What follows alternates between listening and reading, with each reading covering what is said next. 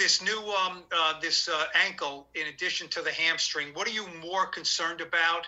How debilitating is the ankle now, and how worried are you about playing on Sunday?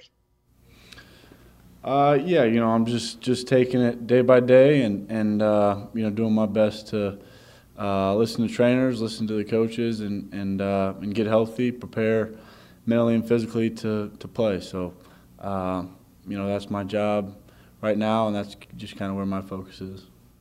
Is the ankle, obviously that came about last week. How concerned are you with the ankle? It's a typical low ankle sprain. Is that what it is? Yeah, it's sore and part of playing the game. But like I said, just focused on healing up and doing everything I can to prepare to play on Sunday. Thanks. How did you feel today at practice, Daniel? Yeah, felt good. I think just continued to follow the plan and feel good throughout the week and like I said, get ready to play. There seemed to be at times where you would make a throw and you kind of like bounced off your leg real quick, or you guys were backpedaling. You seem to be very careful with certain things. How much were you not able to do? Yeah, I think just throughout the game and playing playing the game, I think you get bumps and bruises, you get things that kind of get sore as the game goes on, and luckily I get time now to work on it, to heal up, to get healthy, and that's where I'm focused now. So yeah, I was kind of talking about at practice today, to be honest with you. Yeah, I felt good at practice today. Dougie. Hey, Daniel, when did you actually hurt your ankle? Yeah, I think it was some point about midway through the game. Like on a sack, or? It was a hit in the pocket. Gotcha.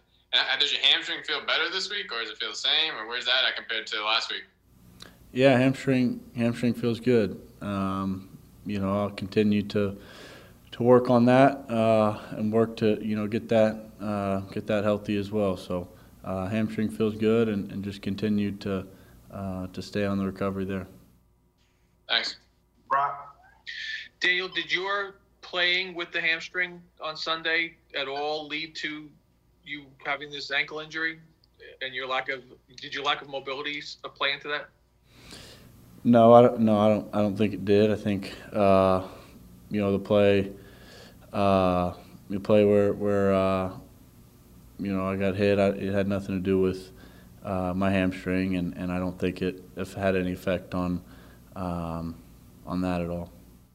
Have you had any conversations with Joe about being more communicative about injuries? He talked a little bit today. He said he has to trust his eyes more, and you're not one who's going to volunteer when these things come up. Have you had any conversations with him about that? Yeah, Coach talk a lot, and I let him know when I'm not feeling great, and my job is to play. My job is to prepare to play and to play when I can play. So that's what I'm in control of. That's where my mind is, and right now I've got to do everything I can to prepare mentally and physically to play. So that's where I'm focused. We'll take two more. Ralph and Patty. Ralph. Daniel, I know that you want to play, obviously, and I know that it's in the end it's the doctors and your coach, I assume, who'll make the call. Would it ever enter your mind that with a sore hamstring, with a sore ankle, that going out there would hurt the team? And is that something you would consider? That's not a decision that's up to me. I don't make those decisions. My job is to prepare to play and do everything I can to be prepared. So I'm working as hard as I can to get healthy and work with the trainers. Patty. Hey, Daniel, how you doing? Good. How you doing, Patty? Doing well, thanks. Daniel, I admire you for wanting to go out there and play, to take your job as seriously as you do. But with that said, do you find yourself struggling sometimes with balancing that desire to go out there, be competitive, versus, being smart about it and listening to your body? Do you just find yourself saying, I'm going to go out there no matter what? I don't think so. I think that's my job is to play and to prepare to play, and I certainly feel like I can. So I think that's my job to do that, to get healthy, and work with the trainers to be prepared to play.